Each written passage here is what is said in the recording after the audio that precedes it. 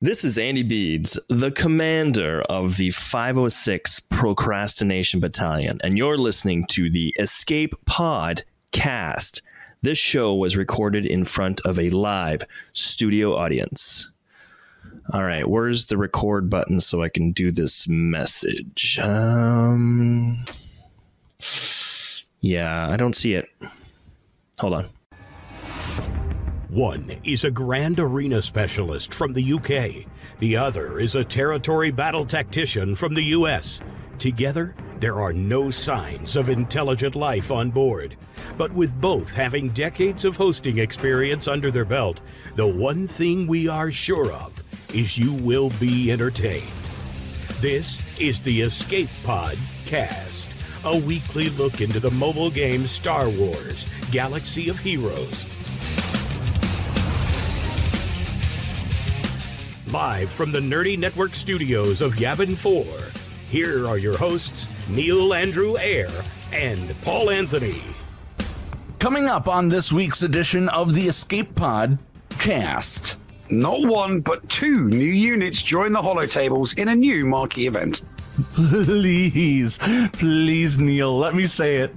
Fine, I know you won't shut up until you do. I called it. BT1 and 000 are here. Do you feel better now? Yes, I do. We will go over their kits and discuss who we think the fourth will be for Afra. I'm sticking my guns with my call on this one. I know you are. We have a guest returning this week to update us on their progress with their passion project. Oh, who would this be? Oh, it is Botman from the Mandalorian Bot, who will join us in our third segment, and he's even brought along a presentation, Neil. Well, that sounds like fun. We will also talk to the man behind the bot to get to know him a little bit better. What is this Dickie was talking about? Some sort of remix? Yeah, apparently Dickie and the Noob has a new scene. Not sure what the hell that means, but it sounded important. We have an announcement regarding the show starting next month. And Patreon's choice, of course, on the bridge, Neil. All this and breaking news as and if it happens. Right here on the Escape Pod cast. The Escape Pod cast news.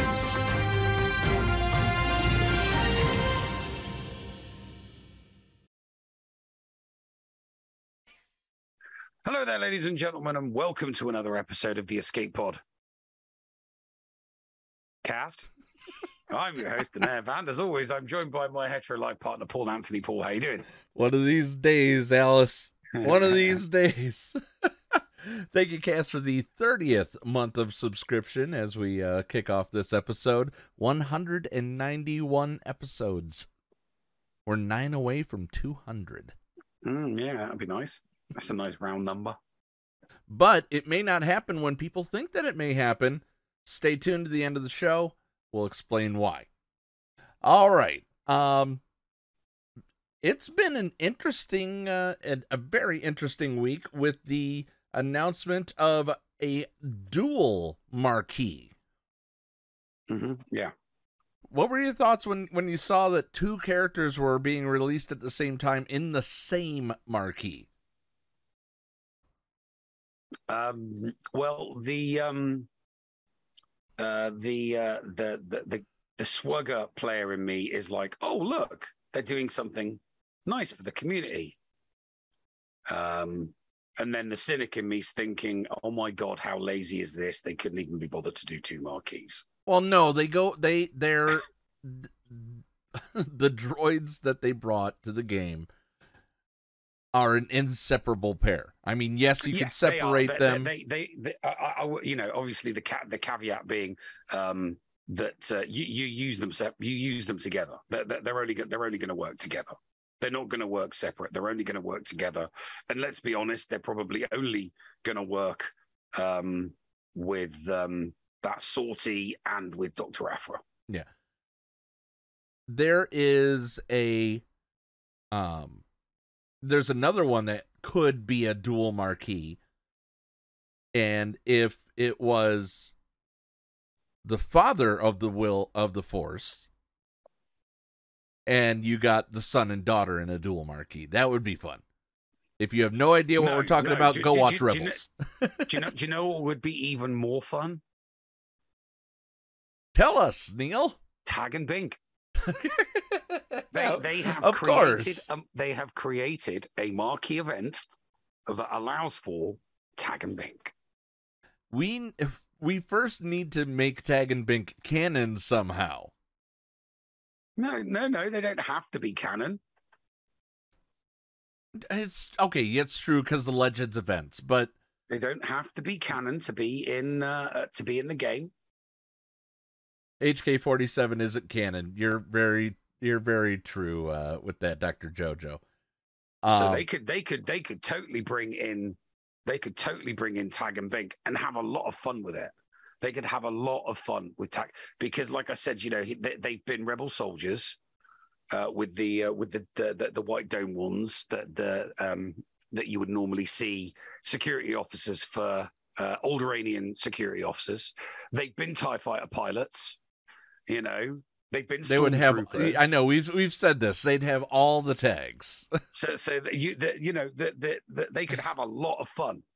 They could have a lot of fun with them in, by they're the ones that are on the neutral kick. Why don't they give, two characters that, are neutral? Because they've literally been both Rebels and Empire, throughout that. So they want a neutral character. Sure, it's non-canon. It's not Disney canon, but like we've expressed, it's not necessary. So so you think Darth Bane should be the character that we should push for? I think that it should be Tag and Bink. Darth Bane, I think we have a better chance at Darth Bane.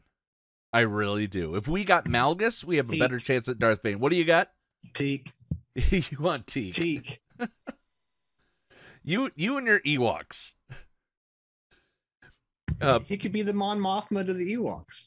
We're not going to get any more Ewoks. That's a faction. That's not. It's just not going to. I mean, there are other factions. Like even the Tuskens had more justification because we had Tusken characters in the Book of Boba, and we all thought, oh, we're finally going to get some more Tuskens to, give us a 5-man. Nope. It would have been the cheapest and easiest marquee for them to do, and everybody that's already wailed out on the other Tuskens would have got the character. So boom, there you go. So, but no, they didn't.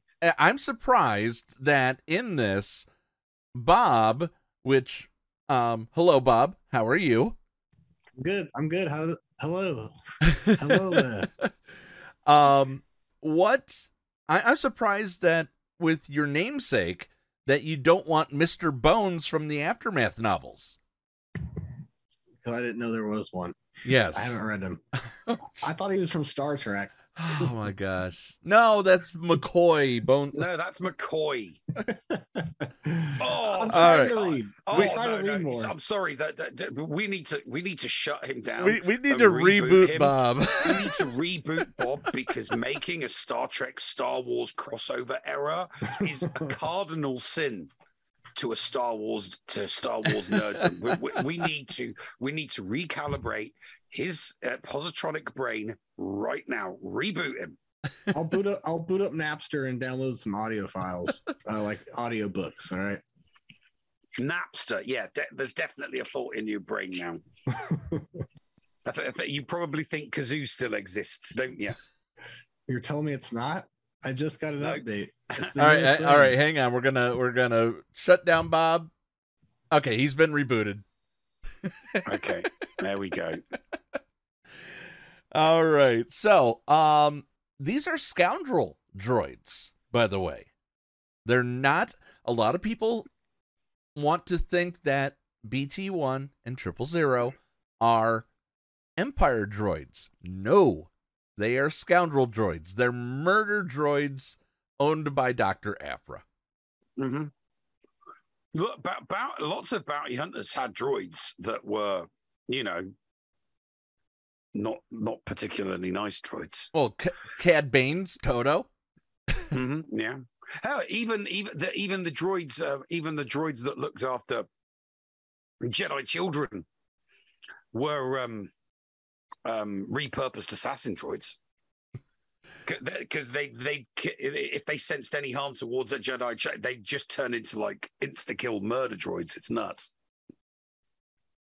All right, so here are the highlights on the little card. You know how they make the card for each character. Dark Duo, when 000 is an ally, BT1 assists, and when 000 uses a special ability, BT1 gains a granted ability while 000 is active. It can also get so excited when he defeats an enemy that he deals damage indiscriminately to both friend and foe. I love that about BT1. And he gains massive amounts of offense and benefits greatly each time that he or 000 defeat an enemy in 3v3 grand arenas. And then 000, when you love what you do, you don't work a day in your life, 000 inflicts torture on his foes and then offers benefits to allies who damage or defeat enemies while torture is active, which in the marquee event, it is powerful. So yeah. Words do spring to mind is the title of this one. Whenever 000 or BT1 gain a stack of translation, they grant a stack of translation to the other, which we're going to get into because 000 is a protocol droid. Yeah. And 000 inflicts target lock onto random non-droid enemies at the start of his turn, and when a non-droid enemy is defeated, 000 offers extra buffs and turn meter if a droid ally dealt the final blow. Darknar, thank you very much for the subscription. We appreciate that. Thank you for the support of the show. All right. I mean, Thad's going to go into, the whole background of 000 and BT1. We're here, as we do every single time a new kit is released, to explain the kit, try to expound our doctorate of SWAGA studies into the universe. So let's start with BT1. BT1's basic is Overcharged Laser. It deals physical damage to a target enemy 3 times. And inflicts a dot for 2 turns. So not just a 1-turn dot, it's hitting them twice before it expires. Yeah.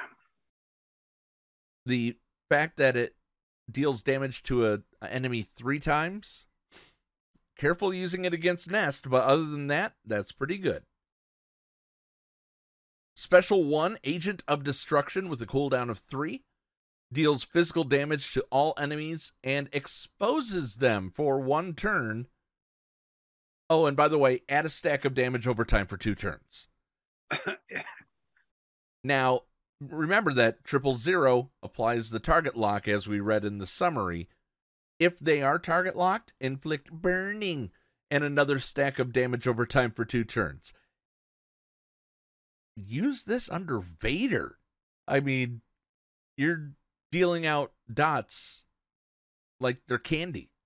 And I think there is a candy named Dots, and it's those horrible little confectionaries on a piece of paper. So don't go buying those. All right, and that's it. He then goes, his unique 1, homicidal counterpart, has a Zeta and an Omicron.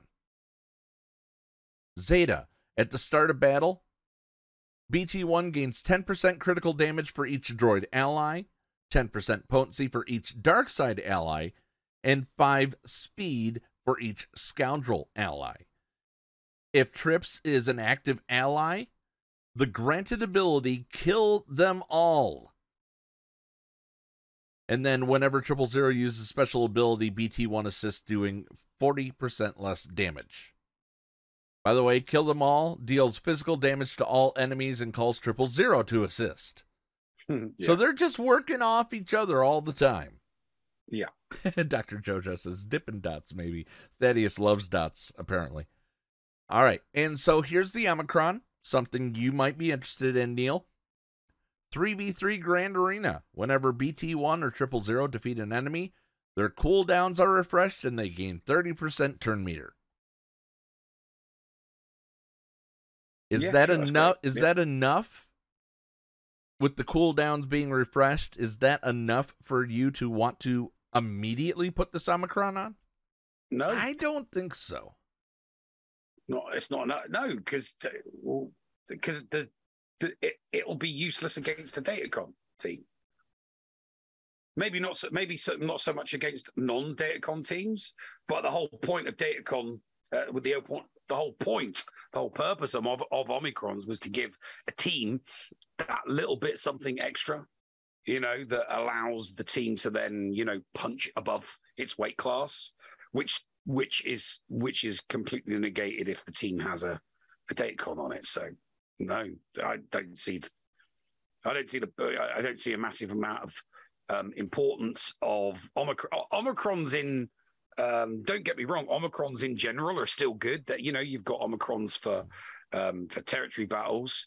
I mean, they're still fine, but Omicrons for territory wars and Omicrons for GAC, they're completely negated by Datacons. So very, very little value. Not as you're still going to get value from the investment in the Omicron, just not as much investment Because of the Datacrons.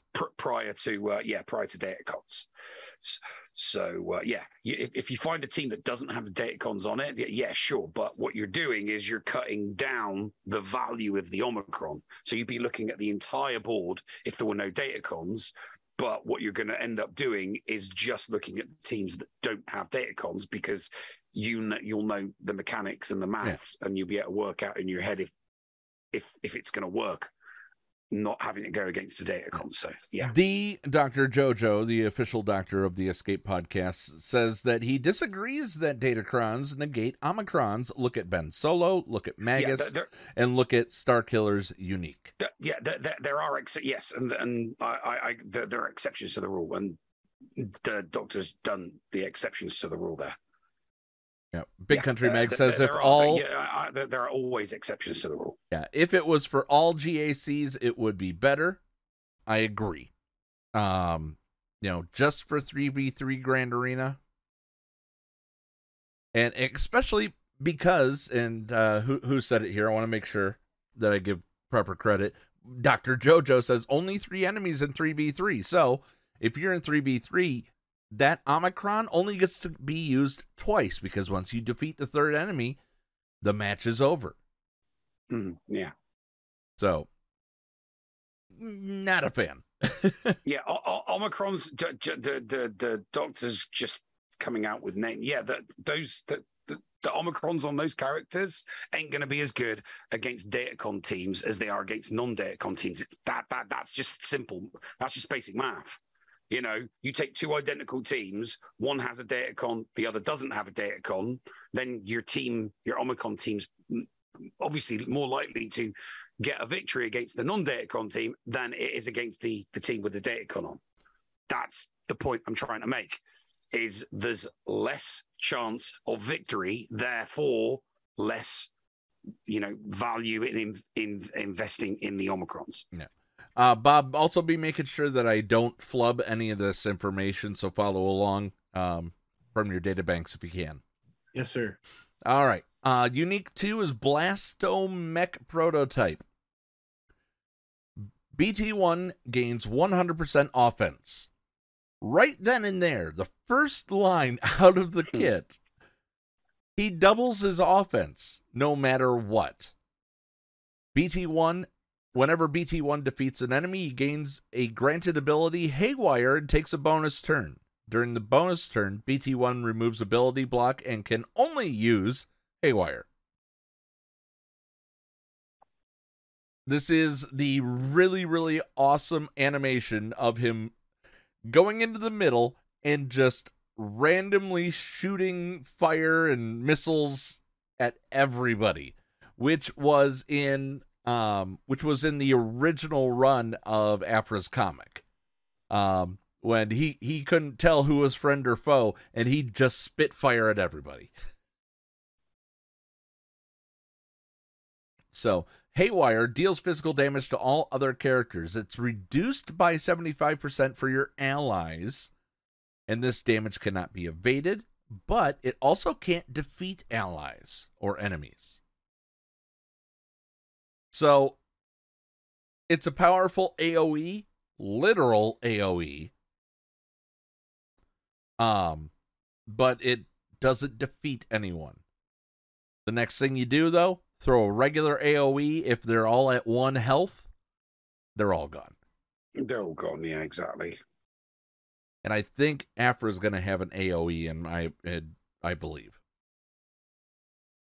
All right. So, BT1, thoughts? Yeah, good. Yeah, should be interesting. We'll see what happens. I'll definitely farm it when it becomes available. But then I've run out of everything else to farm, so of course I'm going to farm it when it becomes available. So I've already got Hando at Relic 5, so I will be maxing out and taking both these characters to Relic 5. So here's what I'm going to say. If you want to use BT1 alone, BT1 will only have this part of his first unique. He gains 10% critical damage for each droid ally, 10% potency for each dark side ally, and 5 speed for each scoundrel ally. Still a nice bonus, but you don't get the AoE with 000 punching somebody in the face. Let's move on to 000 here. Fatal Shock is his basic ability, which I've seen this do very, very big damage. Deal special damage to target enemy and inflict shock for 1 turn. If they're not a droid and they're already shocked, stun them. If it defeats an enemy, gain a stack of translation for 3 turns. And remember, 000 gains it, gives it to BT1 at the same time. Specialized in Torture is a special 1 cooldown of 5 with an Omicron, also for 3v3 Grand Arena. Final text. Deal special damage and inflict torture on a target enemy for 1 turn. I'm going to stop there and tell you what torture is. If you are tortured, you receive bonus damage equal to 10% of the character's max health. Reduce defense by 10% for the rest of the encounter when damaged by an attack. And also gain bonus turn meter. Or they cannot gain bonus turn meter. So this could be used. That to me screams anti-Imperial troopers. Stopping people from gaining bonus turn meter. Mm-hmm. Throw that on Gideon. Rebels as well. Yeah. Torture is Malgus's debuff, as what Dr. Jojo says. Torture is having to wash dishes by hand, according to Thad. All right, so they inflict torture on an enemy for 1 turn. Can't be copied, dispelled, evaded, resisted.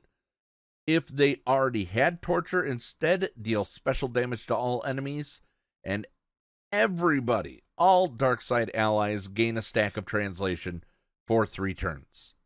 So a mass translation buff, that's pretty good. You pair that along with BT1's ability to reduce cooldowns, popping that pop, pop, pop, pop all down the line in a 3v3. Yeah, I could see that totally working. But that's as you like to say, the exception to the rule. Mm-hmm. While in 3v3, if torture inflicted from this ability lasts for 2 turns. If BT1 is active, BT1 and 000 recover 20% health and protection when the special is used. If the ability does defeat an enemy, all dark side allies gain 10% offense stacking, no maximum, for the rest of the encounter, doubled for dark side droids. That is an Omicron I can believe in, even though it's just 3v3. Yeah, and it's still not going to take out GLs. Well, I mean, and it's not going to take out GLs, and it's probably still not going to take out squads with level 9 datacons on them. Anything else, I think, would probably be fair game. Yeah. I do think that it's slightly tuned to be that 3v3 answer to Malgus. Yeah, no, and that's fine. It's Malgus is non-GL. I'm not talking about anything that's A-list. I'm just talking about stuff that's A, non-GL, and B, has a level 9 datacon on it, because CG have already said they don't want anything that they're bringing into the game to just randomly be able to beat those. And if it does, they, tweak things. So, yep. Too much RNG. Unique one in interrogation protocol. Dark side allies. So everybody on the team's getting 20% critical damage. Whenever a dark side ally uses an ability on an enemy with torture, grant the ally 1 stack of translation. So once again, if you make them slow, could be very, very beneficial. Dark side allies gain 5% potency for each stack of translation on them, and it's doubled for droids. I'm going to remind you, translation is at 1 stack, gain 30% max health, gain 15% critical chance at 2 stacks, and when you get to 3, if only one ally who grants translation is present, decrease the character's cooldowns by 1 when they use their special ability. I mean, translation. It's good. Basic. Yeah. It's good. So, and then there's another Zeta, this is the Zeta. It's on as unique 2. Whenever Trips or BT gain a stack of translation, they give it to the other one. At the start of Trips' turn, inflict target lock for 1 turn on a random non-droid enemy that doesn't have it. Whenever that's, we were talking about this. That's kind of what IG 2000, the ship, does. Yeah. And whenever a non-droid enemy is defeated, the attacking ally recovers 30% health and protection. If the attacking ally is a dark side droid, they also gain offense up for 2 turns, 15% turn meter. And if it's BT1, he gains offense up for 2 turns and 30% turn meter instead. Just straight up. So, I mean, he gets double the turn meter for that. Yeah. Not bad. I mean, it'd be interesting to see what they work with. I'm sure the Grand Admiral was testing away to his heart's content earlier on. I think it was a 5-hour stream, so some vigorous testing of of these 2 droids has probably occurred at Relic 5. Yeah, we're gonna have to see. I think Afra will have some more to say about these 2 droids. Mm-hmm. But what we have now, it's a fun pair, but I don't think I'm rushing out to get them, even though they lead to Afra. Yeah, most people that are rushing to it for Afra. So a couple people will buy it, and they'll just park it at Relic 5, because we have been led to believe that is what the event is going to be like. Similar lines to the legend. It's a Legends-like event. We're not just led to believe; it's official now. Yeah, it is official now. Yeah. Yeah. So, all right, what we're gonna do? We're gonna take a quick break. On the other side of these messages, we're going to talk about some of the problems that the game that we love so much is currently undergoing. Right after these messages right here on the Escape Pod cast.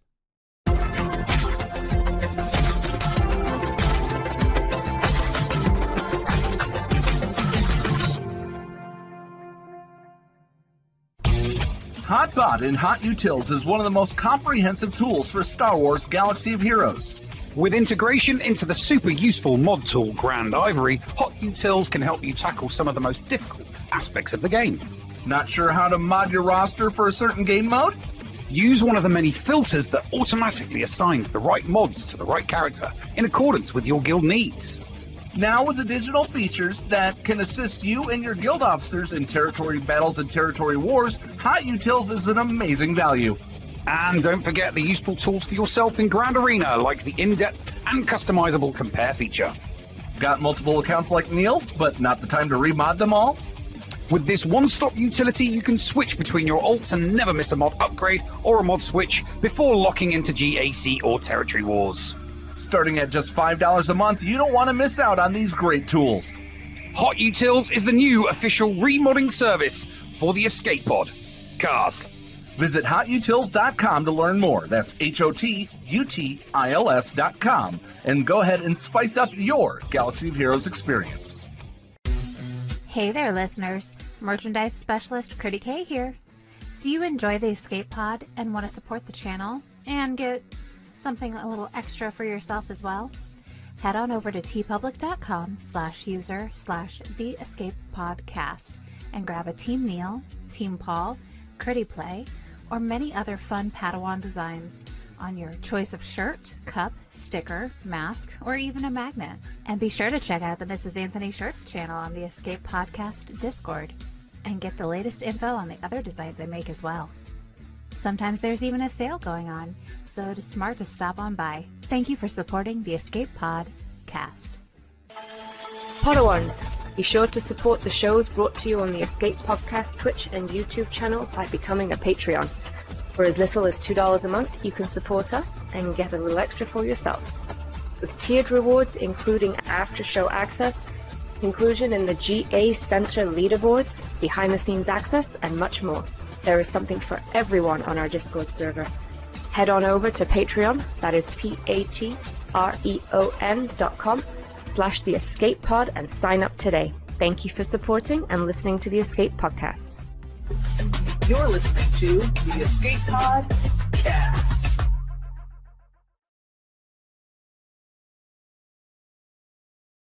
And welcome back to the show, ladies and gentlemen. You know, it's always a fun day. Neil right now is having to interface with the game in order to do his fleet climb, which I totally understand. My payout was 2 minutes ago. I can put it on auto now. Death Star's just destroyed their ship. So, okay. Yeah. Full auto. Full Metal Jacket? Full Metal Jacket. All right.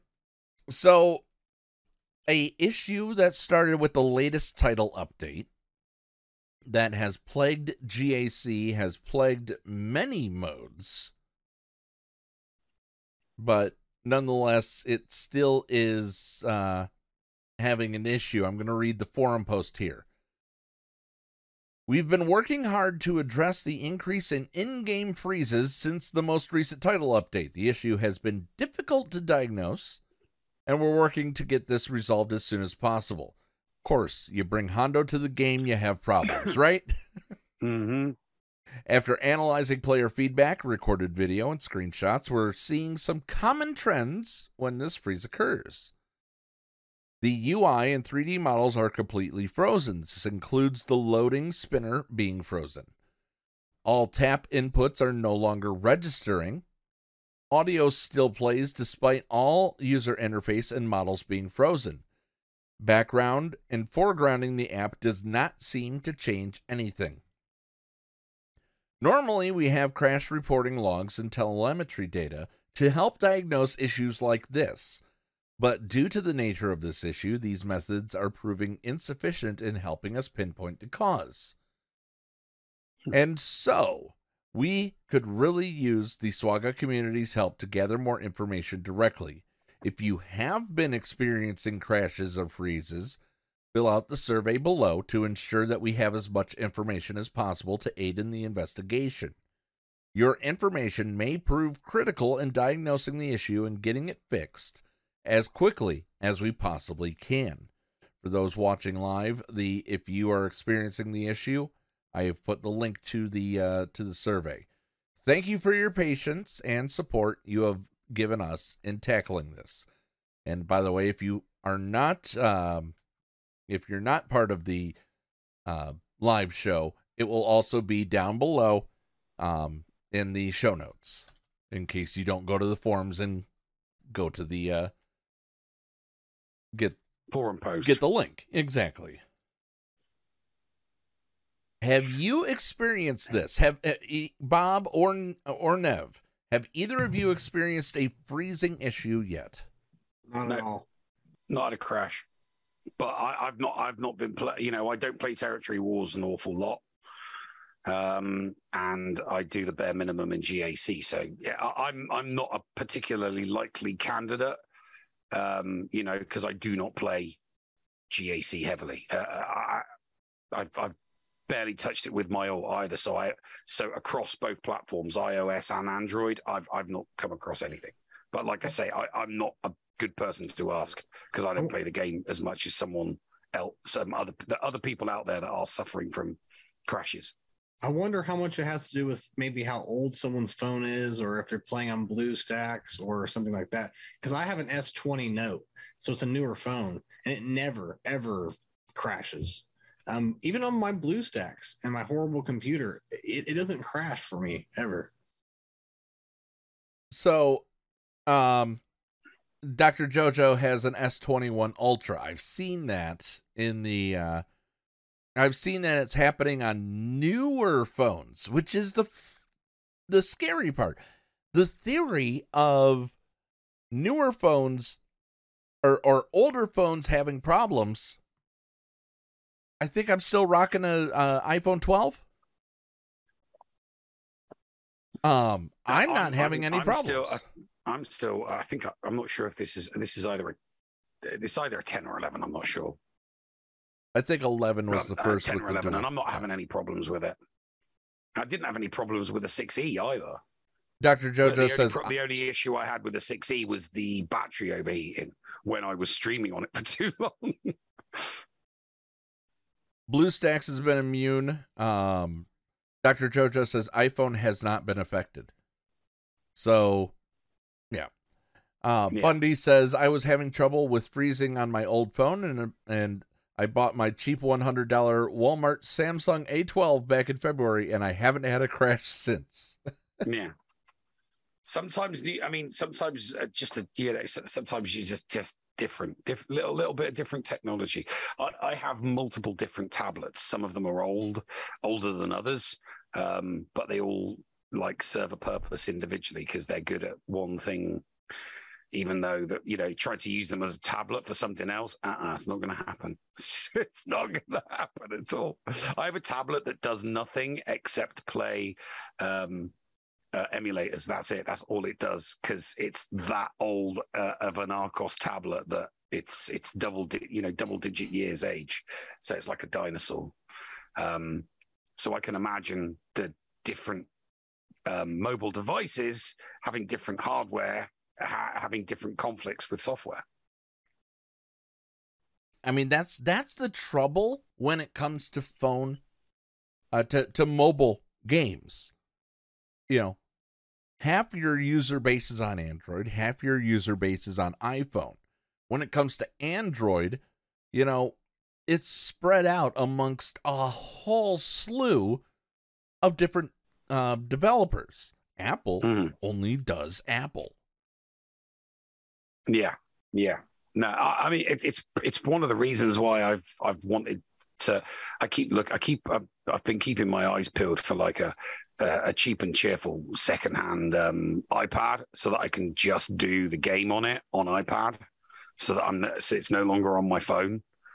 That's something I'm keeping because when I've got it on my phone, the temptation is there to constantly turn it on and play the game when it's on you, and I'm just sick of doing that. So I like the reason why the reason why I play my ult so little is because it's on the tablet, and I don't have my tab. I don't carry my tablet with me everywhere. So yeah, somebody mentioned iPads. So yeah, but the thing is, it needs to be iOS 15 or more. So it'd have to be an iPad. Basically, it's got to be beyond iPad generation 5. Yeah. In order for it to work, but yeah, Bob, I would very much like to do that. You got a big grin on your face. What's your experience? With what? Just with all of this. What have you been smiling about over there? Oh, I don't know. I'm just smiling, man. You know me. I'm just listening. No, I haven't. Like I said, I haven't experienced any crashes or anything like that. I don't have any tablets. I just have my phone and the computer. So it always works. It's BlueStacks is slow, but yeah, I don't have no Thing is, complaints. the Really. crashes have been around for so long. When I was playing 4 accounts, and I was doing every single GAC meticulously for all 4, I would get a crash every single stream on one of those 4 accounts because everything was on BlueStacks. You ask anybody that plays multiple accounts, that you'll get, on BlueStacks, you'll get a crash at least one on one account over one long period stream, because I used to get it all the time. If I was doing 4 accounts, it would take me 2 to 3 hours to stream. One of those accounts would crash, and it sucked. It was never the one on my phone, though, thankfully. It was always one of the BlueStacks accounts. Yeah. Thad says that he's had it on that he's had it happen to him on BlueStacks. Dr. JoJo's like me. Before these updates, I went for years without any crashes. I think that I've crashed twice, and that's when it was really hot out, and I was trying to play the game in the summer. Yeah, no. The only time it's ever crashed on my iPhone is when the battery is overheated. So it's not so much the game that's crashing; it's the phone crashing, and as a consequence, the game crashes. So it's not the actual game for me. It was never the game crashing. It was the phone crashing because I'd overheated the battery. Smash Swaga says even the best machines can handle 4 accounts, or not even the best machines can handle 4 accounts. Yeah, but hey, mine was fine. It was fine. It would just crash, and then I would have to. I mean, we've given Bob, an account over in Yevon 4, and sometimes he fails to even boot up the game. Yeah, there you go. See? There you go. Like Nev said, it's only accessible on my laptop. So I can only log in maybe twice. But you're right. There's some times where I'm just doing something else and I forget. But I wish I had a side phone just for my alt account. A side phone, kind of like your side chick? Yes. Yeah. Okay. No. My side. Don't tell my other phone. Smash Swugger's mistaken. The 4 accounts weren't on one machine. Well, they were all on BlueStacks. Sure. When I was streaming using BlueStacks, all 4, I could log into all 4 accounts using BlueStack on the PC. But when I wasn't in front of the PC, I was just randomly playing it on. I was randomly playing the accounts on 2 tablets. So I would have 2 accounts on one tablet and 2 accounts on another.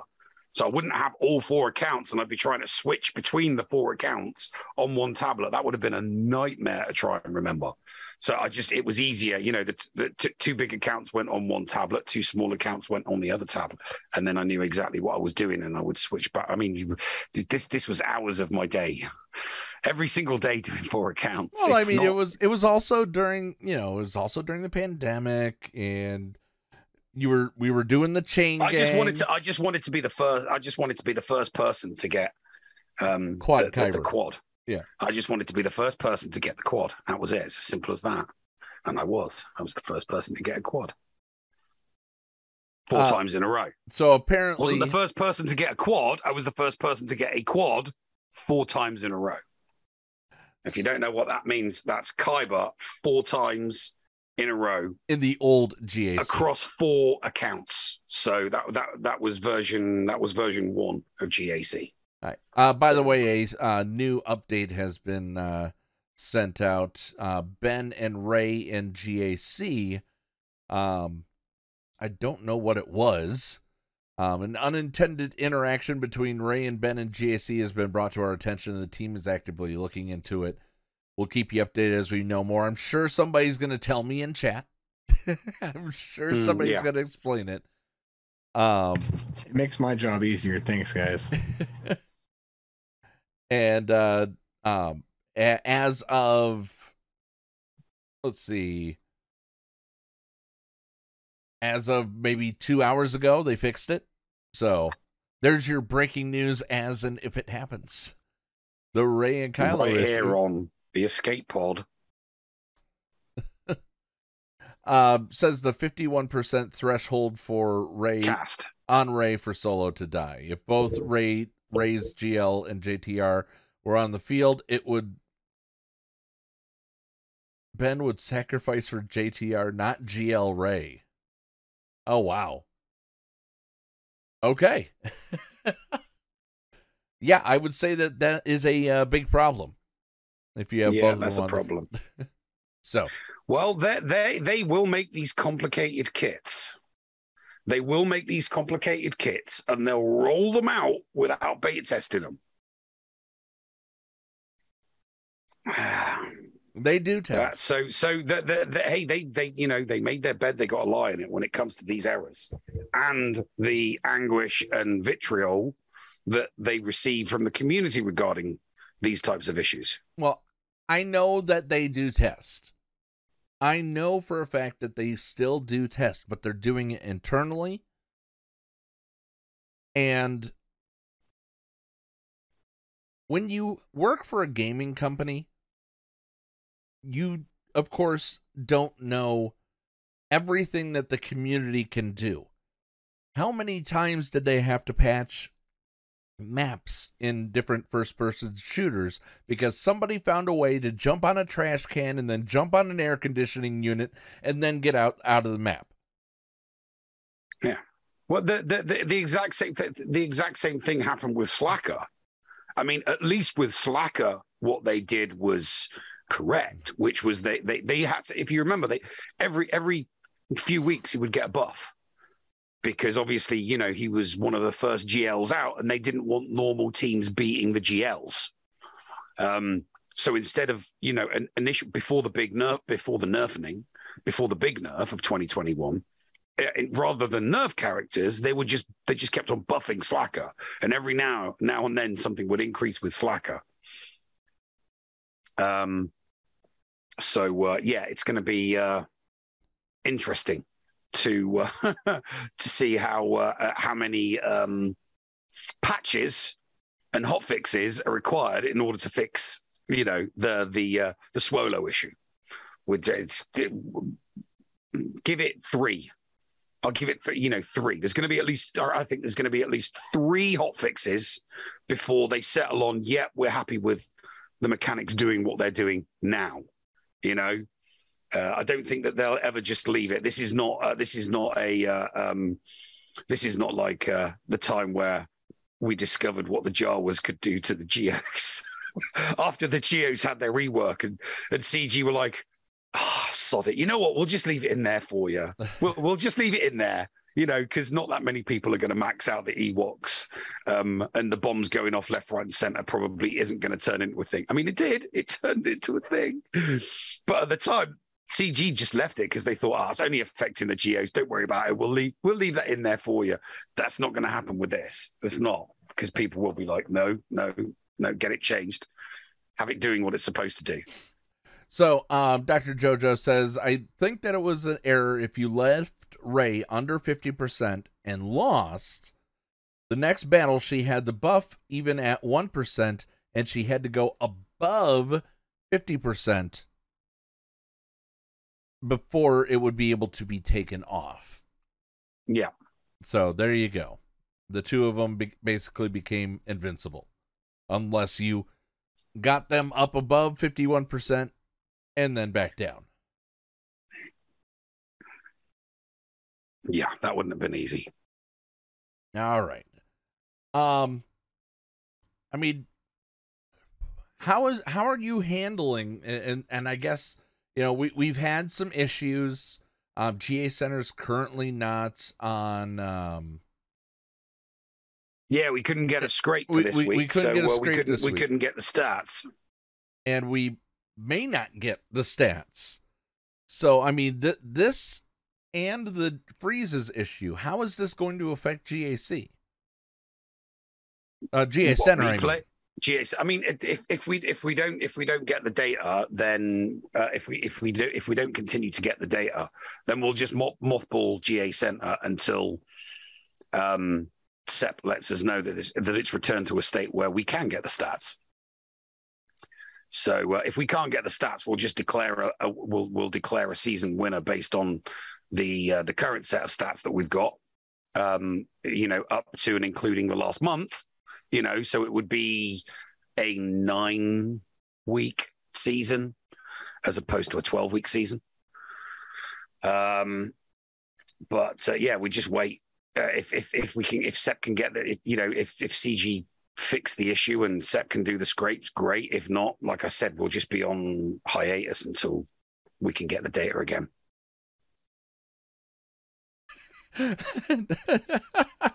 Dr. Jojo says FGA Center. Wait, that didn't turn out right. F4 GA Center. F4 GA Center, yeah. F's in the chat for GA Center because hey, don't get me wrong, we could probably get the stats manually, but I love GA, I love GA Center because it's like my baby, but I don't love it that much that I would be prepared to give up like 5, 6, 7, however many hours doing the production, because I would literally have to click on every single individual competitor's stats. It could. And then record them and then, be a pain in the ass. It could happen, especially if you had somebody doing it for you or, somebody clicking on it, reading it off and this person that just so happens to, love to put information in spreadsheets could sit there and type it in for you. Yeah, they could, but it would still take them hours. It's a team effort. Teamwork makes the dream work, Neil. Makes the dream work. Yeah, but and if GAC was still in my heart, maybe. But I have no passion for GAC at the moment. I have zero passion for GAC at the moment. So it's kind of like just moving along. Bob, what's your thoughts on this? And tell us if any errors, because we've got a long story time this week. No errors. You guys did well today. I'm proud of you. Made my job easy. And Grand Arena, kind of is sucking. I will agree on that with that. So, I don't even I fear Grand Arena Center now because I have to make the, my report, and it's always more embarrassing. I'd rather not put one on there, but I know it's my, due diligence to do it. Yeah. So I do it, but it's I can't remember the last time I couldn't wait to post something. It was like 5 or 6 months ago. So, but yeah, that's about it.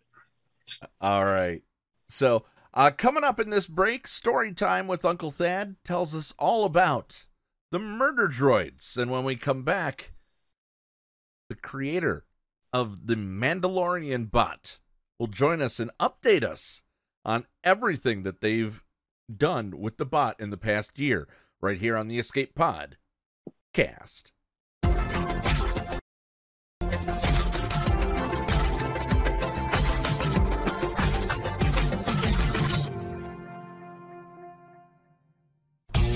HotBot in Hot Utils is one of the most comprehensive tools for Star Wars Galaxy of Heroes. With integration into the super useful mod tool Grand Ivory, Hot Utils can help you tackle some of the most difficult aspects of the game. Not sure how to mod your roster for a certain game mode? Use one of the many filters that automatically assigns the right mods to the right character in accordance with your guild needs.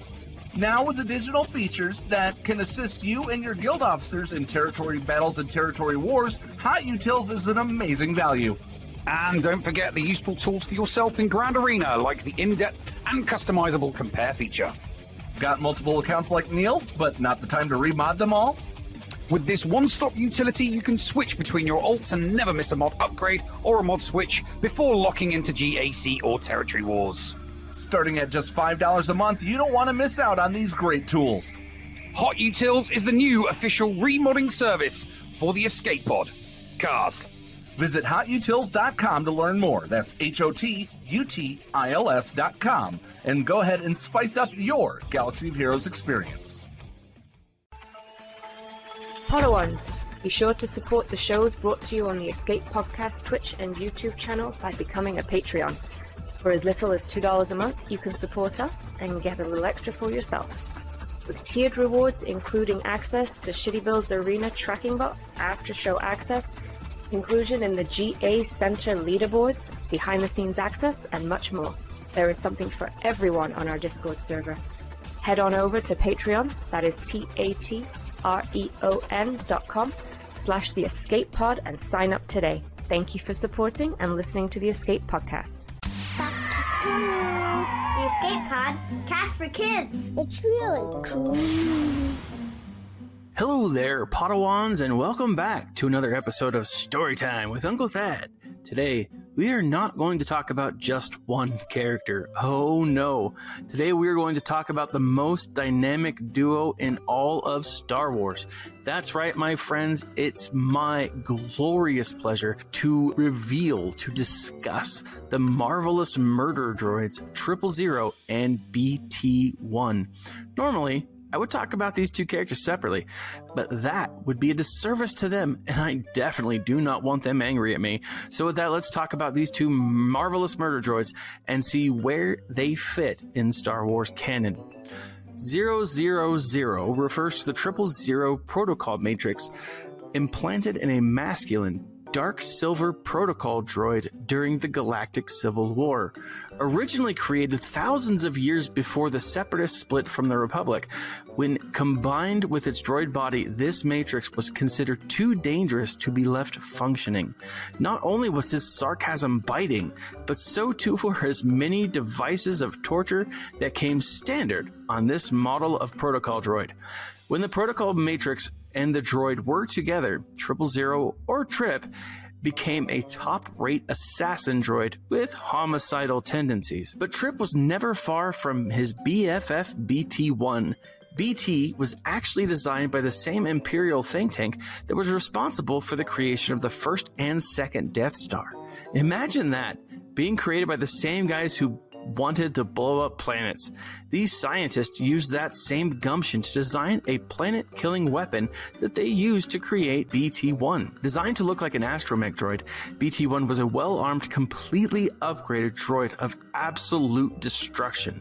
He was so relentless in his pursuit of death that after he was created, BT eliminated the entire engineering staff of the facility that he was created in and then destroyed the facility. I mean, that's hardcore. As you may have guessed by now, that these two aren't your normal droids.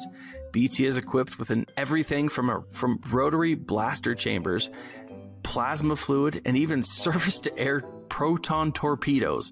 While 000 doesn't have the same armaments as BT, he does have a variety of different torture devices, not least of which is his razor wit. These two droids were originally grouped together to work with Dr. Chelly Afra. Afra had salvaged BT and needed the 000 protocol matrix to awaken the little assassin. She was unable to get the droids herself, but through a turn of luck, or maybe just misfortune, the Dark Lord himself, Vader, was able to step in and awaken both droids. And for a time, Afra, Vader, and the droids traveled together, collecting other droids to serve the Dark Lord's personal needs. This was until, Afra faked her own death to avoid working with Darth Vader. I mean, you could call in sick to other jobs, you just can't call in sick with Vader. You can call in dead, but not sick. Then the two just sort of skipped around different planets with their plucky archaeologist friend, leaving murder and mayhem in their wake. In short, these two droids are going to make a fun pair of new characters to play with. And with that, let's go over their kits and see exactly how their abilities stack up in Star Wars Galaxy of Heroes. 000 and BT-1 are dark side droids who primarily work with scoundrels. You know what they say about scoundrels, don't you? I don't either, but it's something to the effect of if you hang around one too long, you'll start to go blind and your palms start growing hair or something. I'm not entirely sure. BT's basic ability is pretty interesting. BT is essentially the mirror version of R2-D2. Now, if BT and R2 ever got into like a direct piston measuring contest, and they did, BT would win. Hands down. No contest. R2 has this puny little electro prop. It's small and shriveled, and if you didn't know it was there, you probably wouldn't even feel it. BT, on the other hand, has a massive rotary cannon that he can barely keep concealed. And when he uses this big guy, you're going to feel it. BT's only other non-granted ability is actually an homage to the time that he was the percussion section of a German synth heavy metal band. It was a dark time in his life. There were lots of drugs, some computer viruses, but ever since he's been running with Dr. Aphra, he's been clean. One of the coolest things about BT's kit is his first unique ability. Let's face it, we all have that one friend who pushes us to greatness. For BT, that friend is Carl Weathers. Not Grief Karga, but Carl Weathers. On the other hand, we all have those friends who can get us to throw caution to the wind, who encourage us to go streaking through church services, drink all the grape drink, or call up that ex who was no good for us. For BT, that friend is 000. And the first unique ability is essentially BT going to purge himself after a long night of bad choices. His last unique ability is kind of what happens during that long night of bad choices. He gets into this fugue state and kind of just hurts everybody. Now, let's take a look at 000's kit. There are some people, and we all know them, who, when they're trying to shake your hand, they try to squeeze a little too hard. Maybe they try to like roll a knuckle or something like that. The idea is they want to leave a lasting memory. Trip was one of those people who did this, but when he shook your hand, it definitely left an impression, because sometimes it would kill you. Trip's first special ability is really a highlight of his true passion. Trip loves torturing organics. It's something he doesn't just like to do, he's good at it. He's like the Picasso of putting people in painful situations. His first unique ability highlights the effects of his genius at torture. Watching 000 torture is like watching a god create life. But instead of a god, it's more like a homicidal robot taking life. Actually, that's pretty much exactly what it is. Finally, Trip's last ability shows us how the droid feels about life. He doesn't care for it. 000 views the highest form of life is that of a droid life, and that all other forms of life should be, turned off. That's why he's a firm supporter of the droid Gatra. This is the Star Wars answer to Futurama's robot mafia, just with less blackjack and fewer hookers. Well, that's it for me this week. Stay tuned next week for more Storytime with Uncle Thad on the Escape Podcast for Kids. Hello, friends. This is Thaddeus from Going Nerdy, and I approve this message and am compensated for signups for this service. The world's largest audiobook library is at your fingertips, and the Escape Pod Castaways want you to try it for free. Head on over to escapepodcastaways.com and click the Going Nerdy offer button to claim a free audiobook and 2 Audible originals. Cancel anytime, and it's absolutely free to sign up. Check out Audible and support the Escape Pod Castaways. All for free. See Audible website for details. Restrictions may apply. Hey there, listeners. Merchandise specialist Critty K here. Do you enjoy the Escape Pod and want to support the channel and get something a little extra for yourself as well? Head on over to tpublic.com/user/theescapepodcast and grab a Team Neil, Team Paul, Critty Play, or many other fun Padawan designs on your choice of shirt, cup, sticker, mask, or even a magnet. And be sure to check out the Mrs. Anthony Shirts channel on the Escape Podcast Discord and get the latest info on the other designs I make as well. Sometimes there's even a sale going on, so it is smart to stop on by. Thank you for supporting the Escape Pod Cast. Attention, we are receiving an incoming transmission.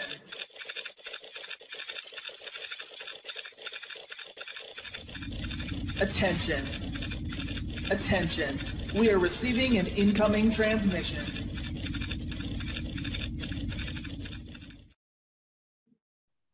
And welcome back to the show, ladies and gentlemen. We have a special guest. Paul, introduce our special guest for this week's incoming transmission. Yes, we had him on almost a year ago, and we got to learn all the awesome little benefits of a new bot that came to the game called the Mhann bot. Mhann. If you think that it's a different kind of man bot, you need help. But most of all, he's been a very, very good friend of the show. Wonderful, wonderful person. And we're happy to have him back on. Mhann, welcome back to the show. Hey, thanks for having me, guys. I appreciate it. So, let's talk about first. Let's talk about you and your experience with the game. How long? Remind people how long you've been playing.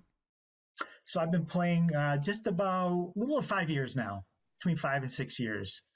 And what's your GP at? And what's your passion in the game?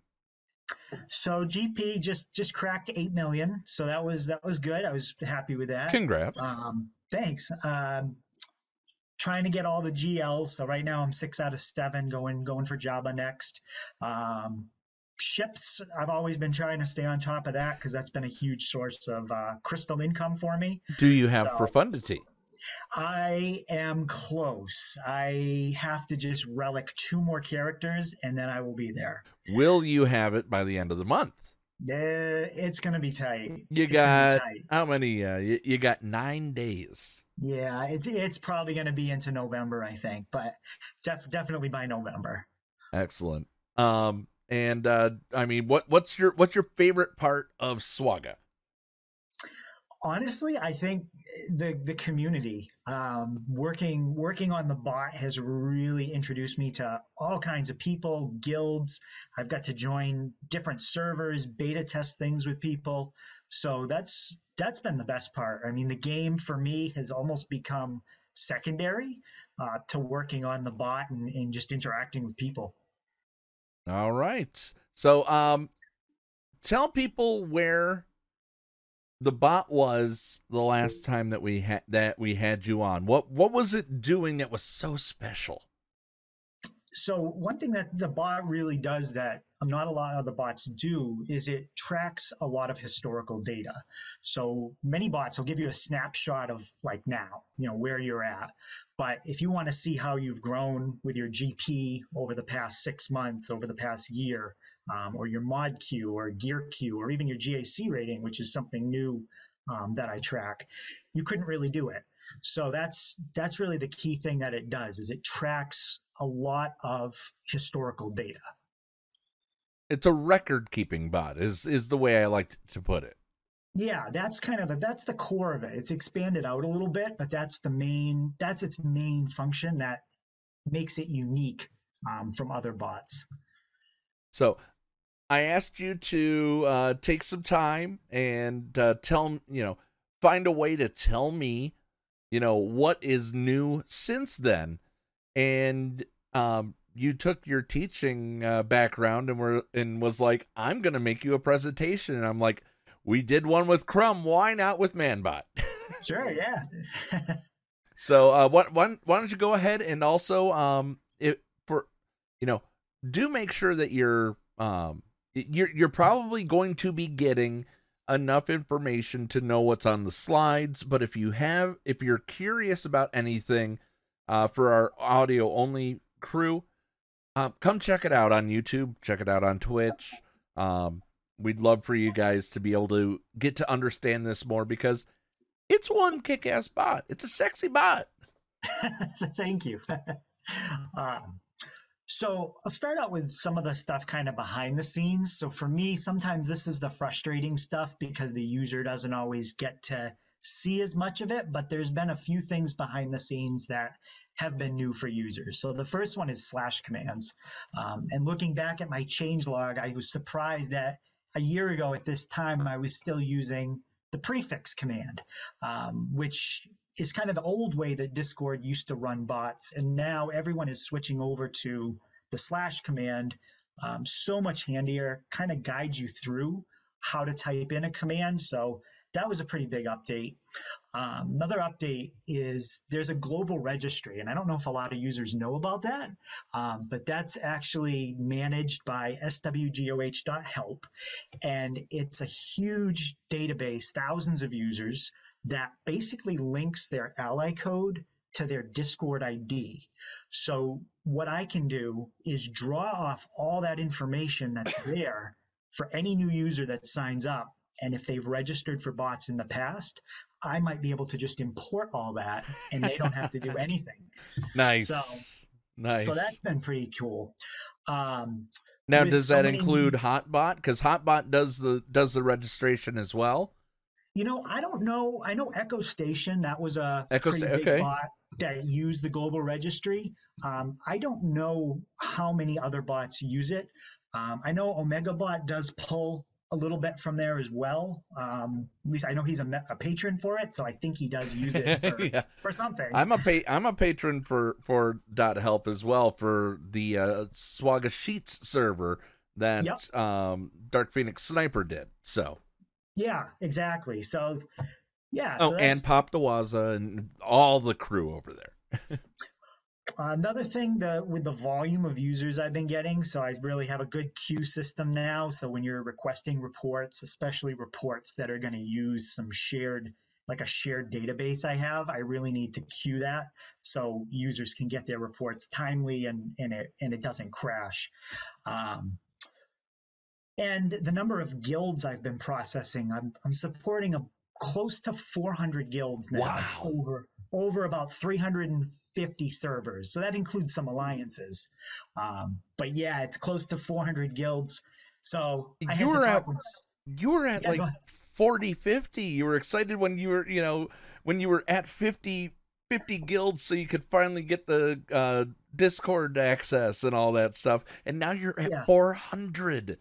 Yeah. So it's definitely grown quite a bit. And, coming with that, I had to talk to the guys at swgoh.gg and say, hey, I'm going to be pulling, maybe 10, 15,000 requests. And that's still peanuts to them. So they were like, sure, go for it.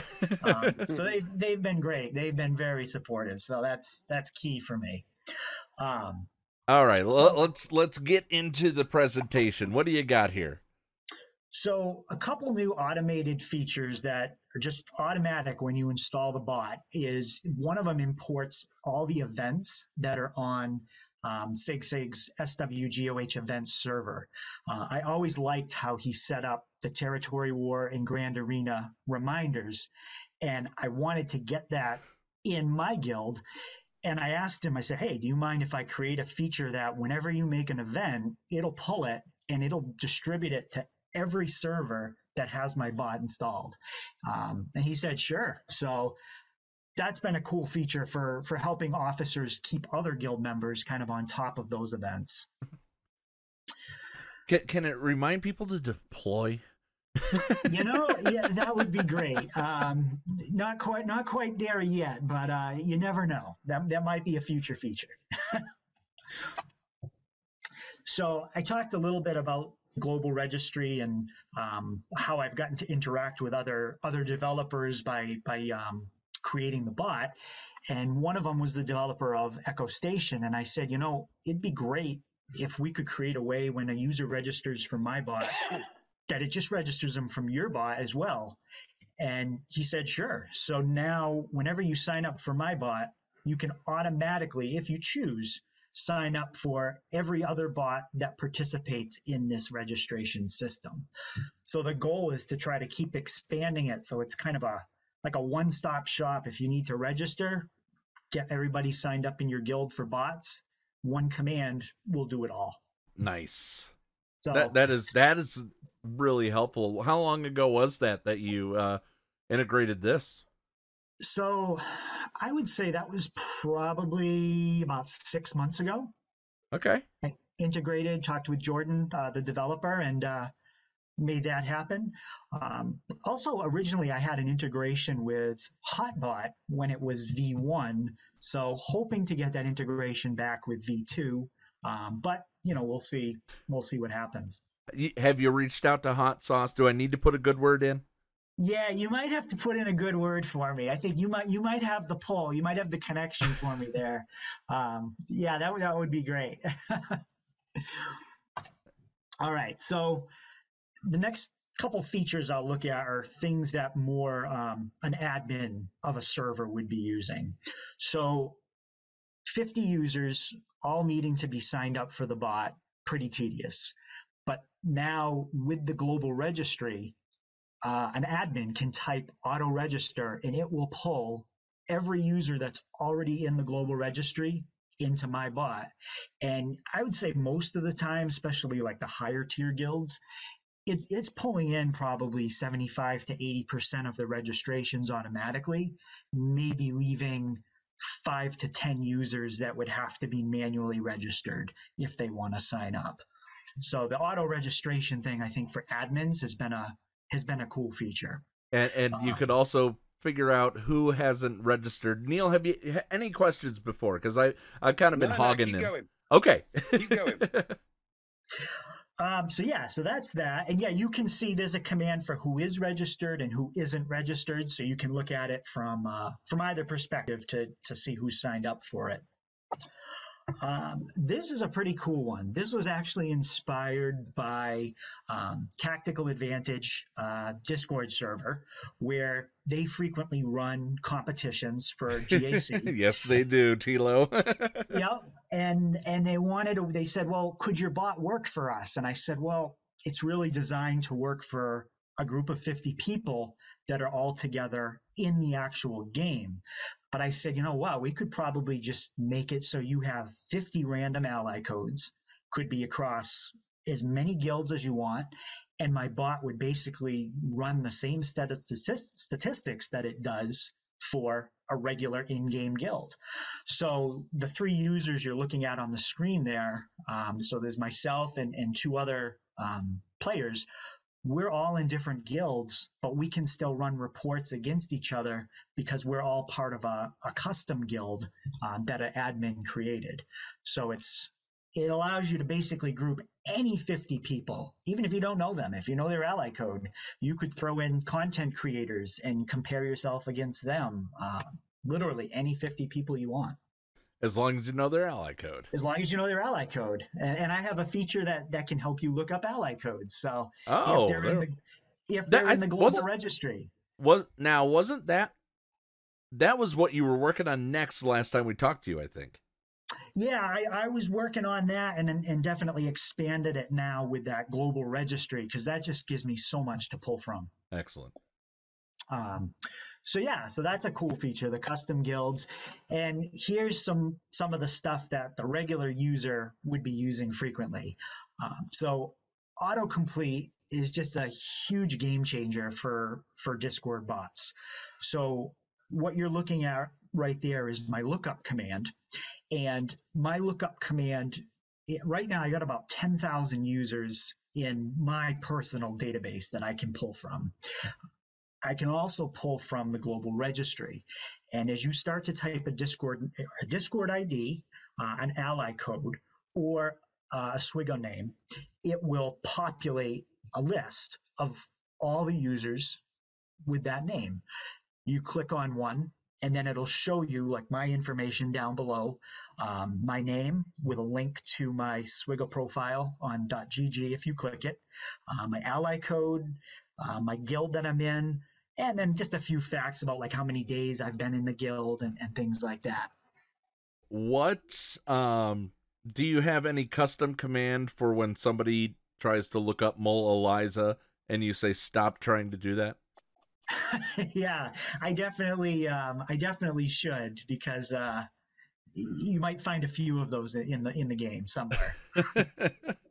Yeah, just a few. Just a few. Just a handful. Maybe 2 or 3, but not a big problem. Yeah. I'll try that when we get off and see what happens. Haven't had that issue yet, as my bot crashes now. Yeah. I was gonna say I've just given somebody the idea. They've gone ahead and done it, and all of a sudden your bot's gonna crash. You also gotta go ahead. No, I was gonna say I got the Omega score now, so that's. For those that don't know, Omega Score, basically just another measure for tracking your mod growth. ModQ is kind of the traditional one, looks at mods that have the plus 15 speed or higher. Omega Score uses a formula that looks at plus 11 or higher and weights them differently. So the higher speed mods get more weight to them in the score, where ModQ is just anything above plus 15, it's a static weight. So that's something I talked with the developer and said, hey, you mind if I throw that in there, because it's a nice measure. For those who don't speak statistics, explain weight. So basically, if I had let's say 5 mods, and they were, let's say, plus 16, 17, 18, 19, and 20.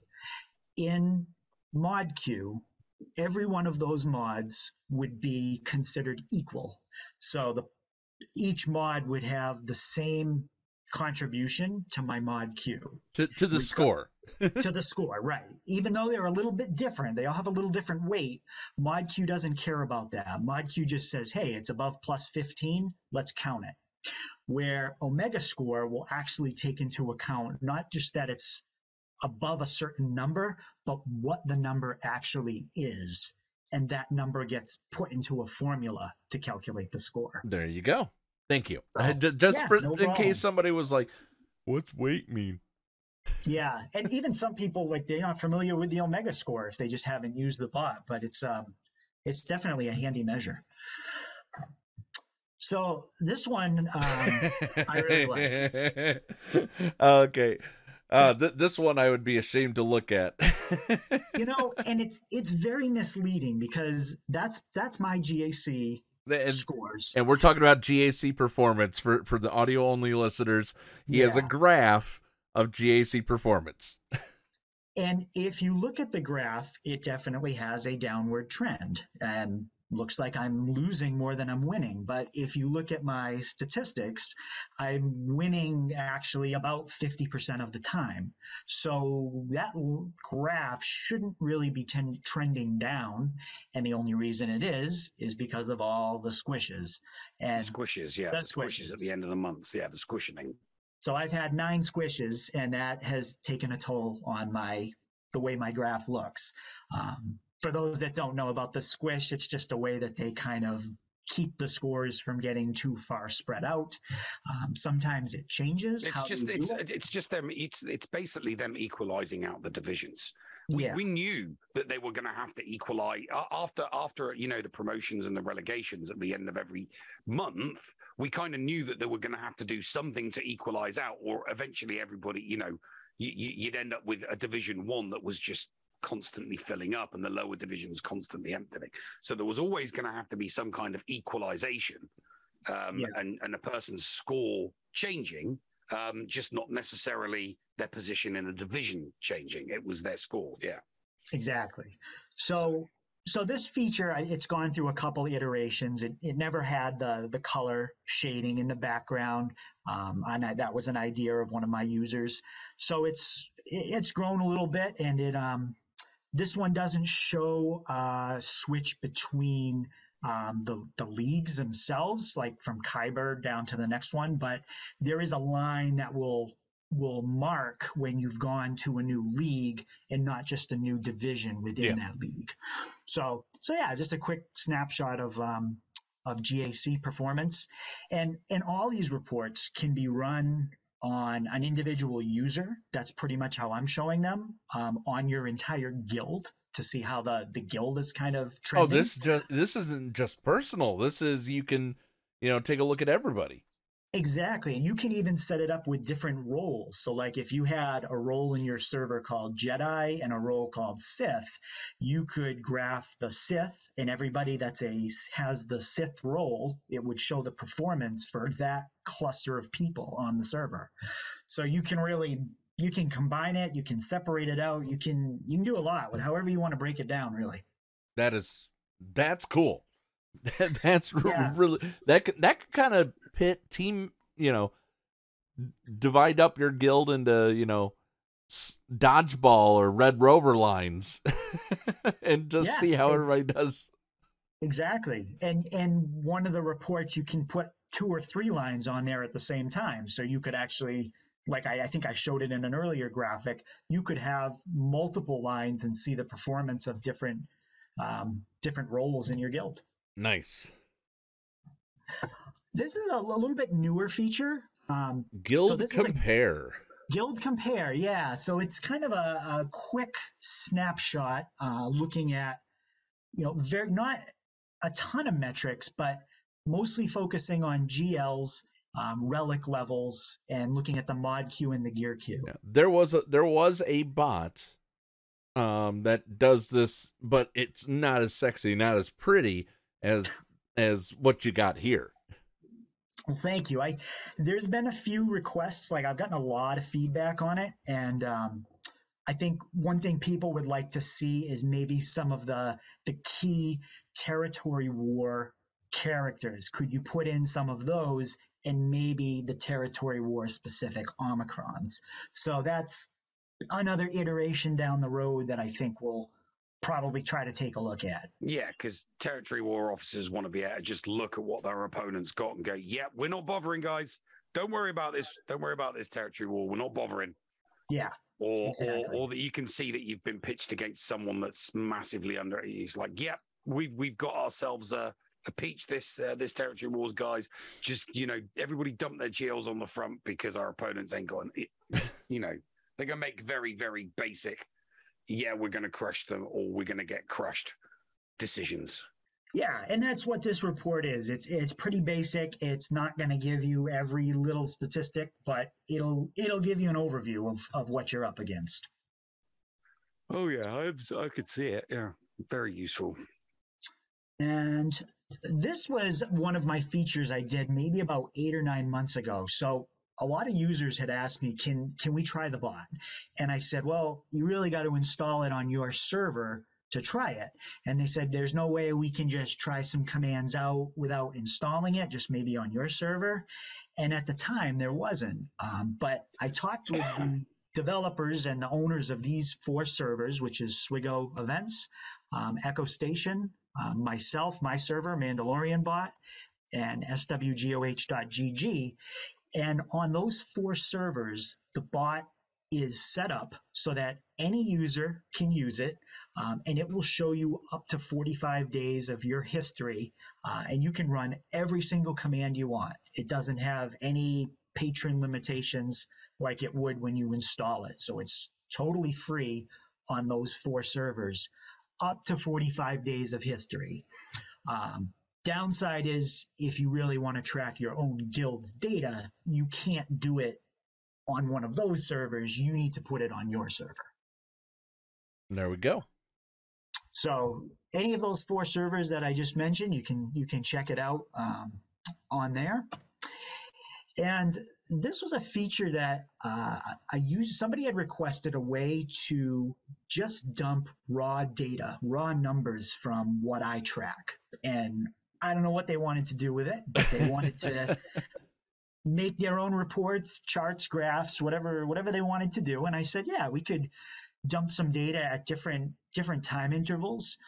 This particular graph chart you're looking at is showing mod queue data for a guild at a 30-day, 14, 7, and current for every single guild member. So you can dump that data, do whatever you want, and save it. I think it's so they could find a replacement for them if it was too bad. Probably.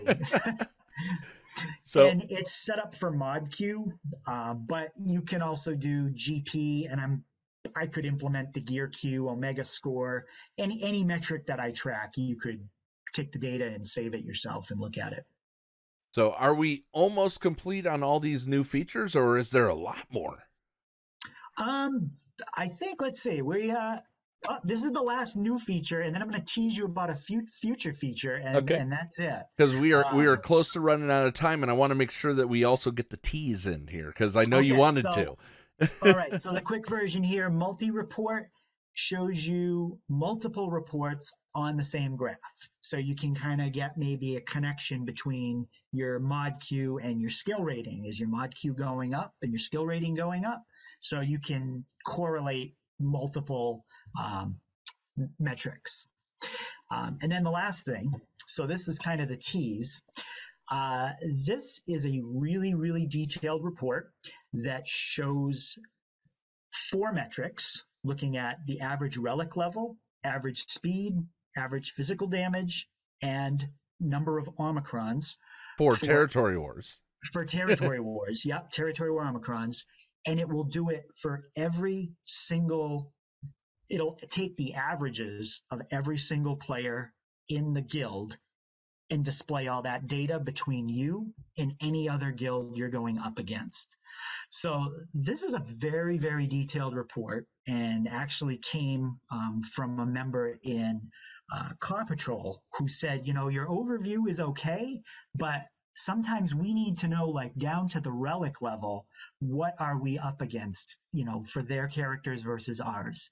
So super detailed report coming out in the near future. Oh, cool. Very, very cool.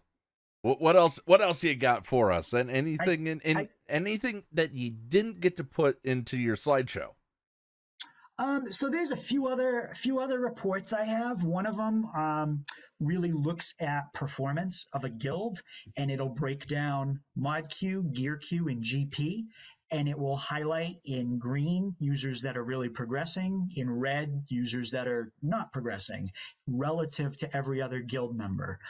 And that's an automated report that is sent weekly to guild officers.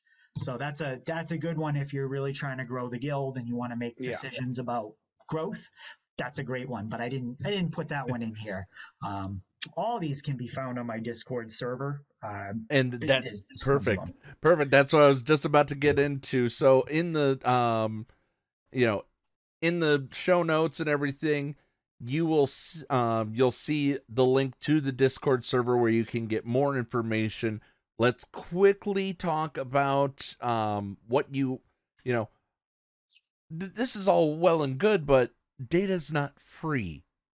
Yes. So, I mean, what kind of investment are people looking at? Are you going to have to charge your guild members $5 every single month? So basically, there's a couple different tiers. If you're interested in running individual reports, you can get a $2 membership, and that'll let you run as many individual reports on your own private server. Or the $5 membership allows you to run the reports, and it gives the guild level reports to everybody in the guild. So that report I just told you about that shows the growth, that's included. So those are the two popular ones that people get. Either the 2 or the 5 is the most common because they get all the automated reporting for the entire guild. But then, what about the alliance level stuff? What if I want to? Yavin 4 is part of the Sigma Nation cluster. What if I wanted Sigma Nation? I think they already have it, but nonetheless, what if I wanted them to have it all? So what I'll do for alliances is generally, depending on how many are interested, we'll do some type of custom deal. It might work out to like 30 or 40% off, depending if there were like up to 8 or 9 guilds that really wanted to get it. I also have one membership that's a $20 one, and that gives every single user unlimited access to every single command. So a few guilds do that for people that want to get access to every single command. Not as popular, but I'd say the alliance ones, I've done a couple of those where they get a discount depending on the number of guilds that are involved. And they could just reach out to you for that kind of thing. Yep, if they're exactly. Just reach out and we'll chat over Discord and figure it out. So, you've already talked what you want coming up. Is there anything that you definitely want people to know other than where to go? I think just to try using the bot. I mean, try it out. Message me. I try to talk with everybody that uses it for the most part, for server owners that install it, touch base with them and give me feedback, because I do a lot of beta testing, but I miss a lot. So no matter how much I test it, I don't catch it all. Wait a minute. Beta testing misses, the people that create things, people miss it in beta testing. I know, it's unheard of, CG. Never. Never. So that's one of the huge things. Please let me know if you find something not working. Reach out to me and I will fix it. Nev, any questions for Mr. Mhann here? No, let's let the man get away. All right. Ladies and gentlemen, thank you so much, Mhann, for taking your time out to tell us about this. Sure. We absolutely love seeing the community gather around these kind of things. Go check out the Mandalorian bot. Links in the description, links in the chat, links everywhere. But most of all, the link between all of us in the community, right? All right, we'll be right back after these messages and an extended version of Dickie and the Noob right after these messages right here on the Escape Podcast.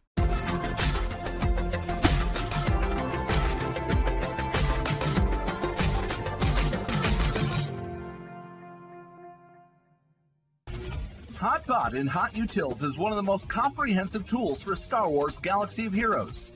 With integration into the super useful mod tool Grand Ivory, Hot Utils can help you tackle some of the most difficult aspects of the game. Not sure how to mod your roster for a certain game mode? Use one of the many filters that automatically assigns the right mods to the right character in accordance with your guild needs. Now with the digital features that can assist you and your guild officers in territory battles and territory wars, Hot Utils is an amazing value. And don't forget the useful tools for yourself in Grand Arena, like the in-depth and customizable compare feature. Got multiple accounts like Neil, but not the time to remod them all? With this one-stop utility, you can switch between your alts and never miss a mod upgrade or a mod switch before locking into GAC or territory wars. Starting at just $5 a month, you don't want to miss out on these great tools. Hot Utils is the new official remodding service for the Escape Pod cast. Visit hotutils.com to learn more. That's HOTUTILS.com. And go ahead and spice up your Galaxy of Heroes experience. Podawans, be sure to support the shows brought to you on the Escape Podcast Twitch and YouTube channel by becoming a Patreon. For as little as $2 a month, you can support us and get a little extra for yourself.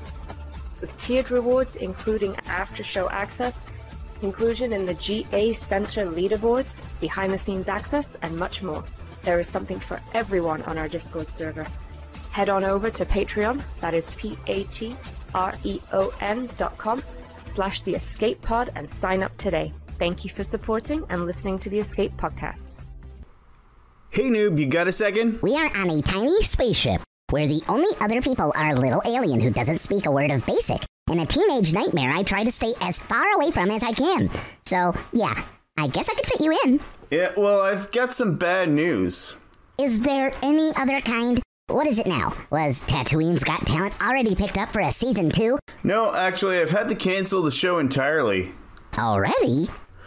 Well, you do realize the show was never actually real in the first place, right? And well, the show kind of lost its purpose because Hondo's been found. He's coming to Swogo, and we're not the ones who cashed in on the bounty. Seriously? Who cashed in? It was Paul. Paul? Like Paul from the Fulcrum? That no good, scruffy-looking nerf herder. Sorry, I got a little carried away there. Wait, I always assumed he was the client. And you assumed that we were the only people he had on the case? I guess not. So, what are we gonna do now? Well, we've been going at it pretty hard. We could just take a vacation. With what? If we're not getting paid for the Hondo job, we have no money. We could go back to the hall. That door guy offered us a room whenever we wanted.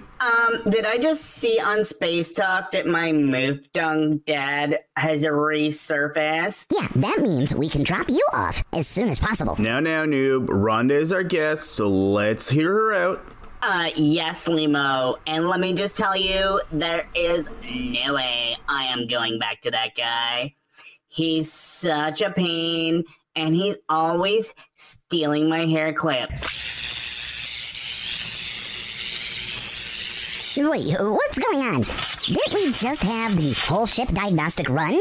I have no clue what's going on. What is going on? Why did all the lights turn red? This is really uncool. You know that Weekrays can't even see red, right? Again, you know that I have a file on Weekrays in my databanks, and that is not true. Yeah, I'm going to actually have to side with Noob on this one, Rhonda. If you can't see red, then how do you know the lights are red? Anyways, that's besides the point. Noob, can you plug into the ship and see what's going on? Sure. Actually, wait, I cannot. Why not? Well, the socket is on that panel behind us, and we don't have an asset of me going in that direction. I can basically only move left or right. Aren't we in spacefaring science fiction? Why is it that robots always need to physically plug in? Don't we have, like, Wi-Fi or Bluetooth or something on this ship? That's a good point. Pairing successful.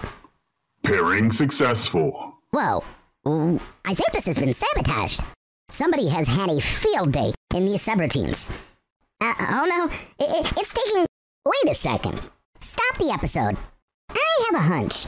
Hey, Paul, can we play this gibberish backwards stuff, and I'll switch the audio to the forward version? The tables are truly hollow.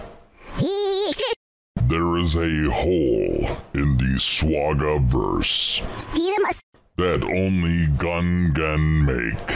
What? They say there is no Senate anymore. What? But one remains. I am the Senate now. The takeover is coming. What? Uncle Thad is next. I have a story for you. Noob, are you okay? Yeah, I think so. Getting some of these old desires for human side is coming back. You know, actually, it feels kind of nice, like an old friend. Well, that was pretty weird. Do you have any idea what you just said? Yeah, I said I want to murder meatbags. No, before that. That we were sabotaged? Noob, do you not remember, like, speaking in tongues? Is the speech file not stored in your memory banks or something? No, nothing. Weird. Did you just see that? Yeah, that was really weird. You just flashed like some big square with little black squares from your projector. I did? Yeah, Noob, and that's pretty rude. You know a lot of people, like, follow us on audio only? Well, this seems like a good opportunity to remind people that the Escape Pod cast is also available on YouTube. Meatbags. That is can like and subscribe point. while they're there. That's the best you've made in a while, but I'm gonna need you to go see Yarmo for some diagnostics. Fine. You threatened to murder Meatbags once?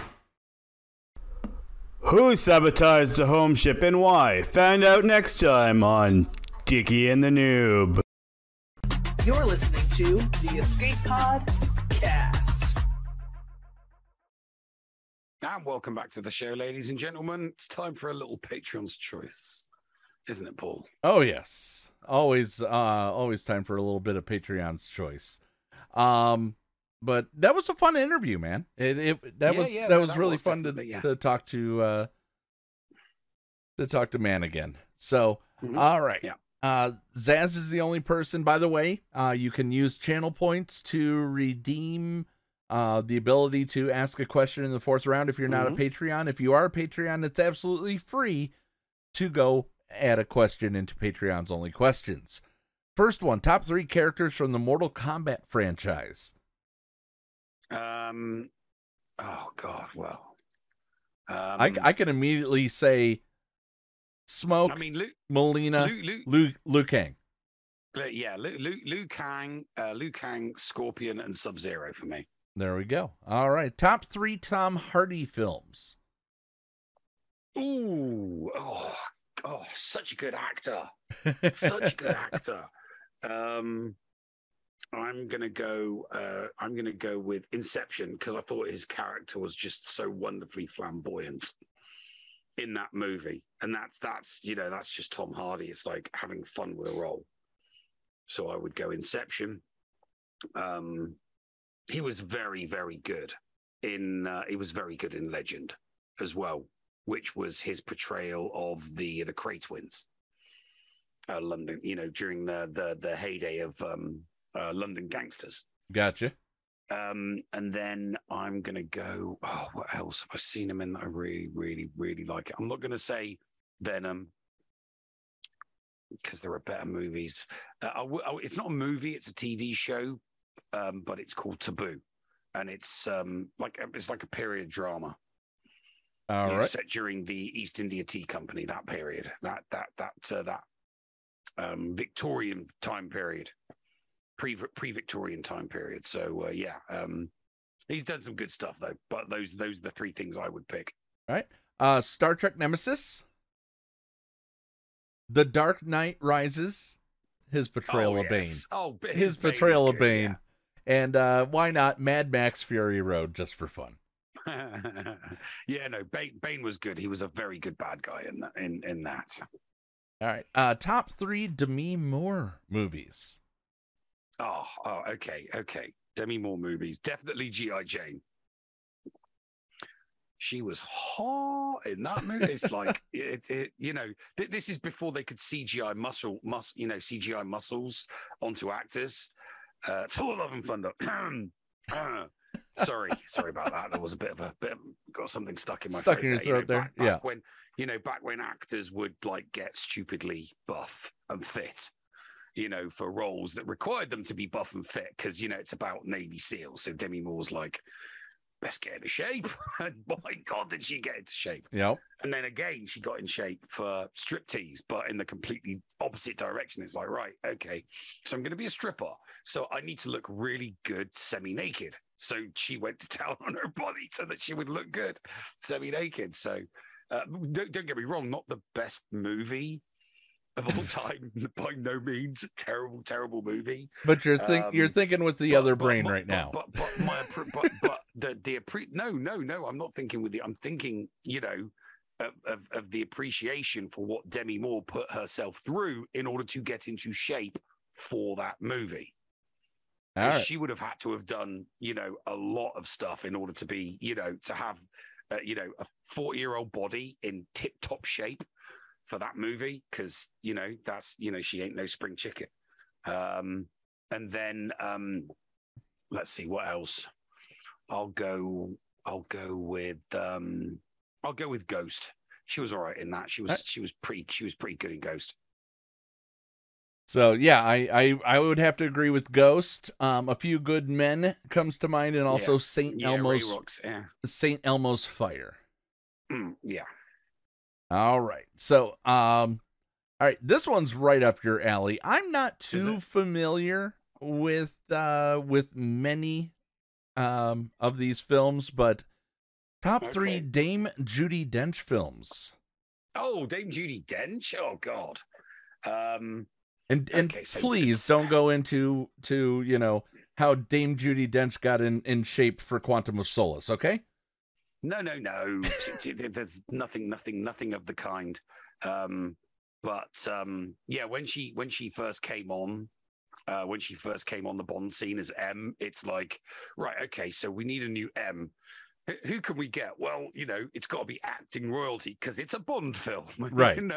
So it's like, who can we get that could really pull off, being M? And then it's like, well, what about Dame Judi Dench? It's like, yeah, but it's a chick. But it's a boss chick. Yeah,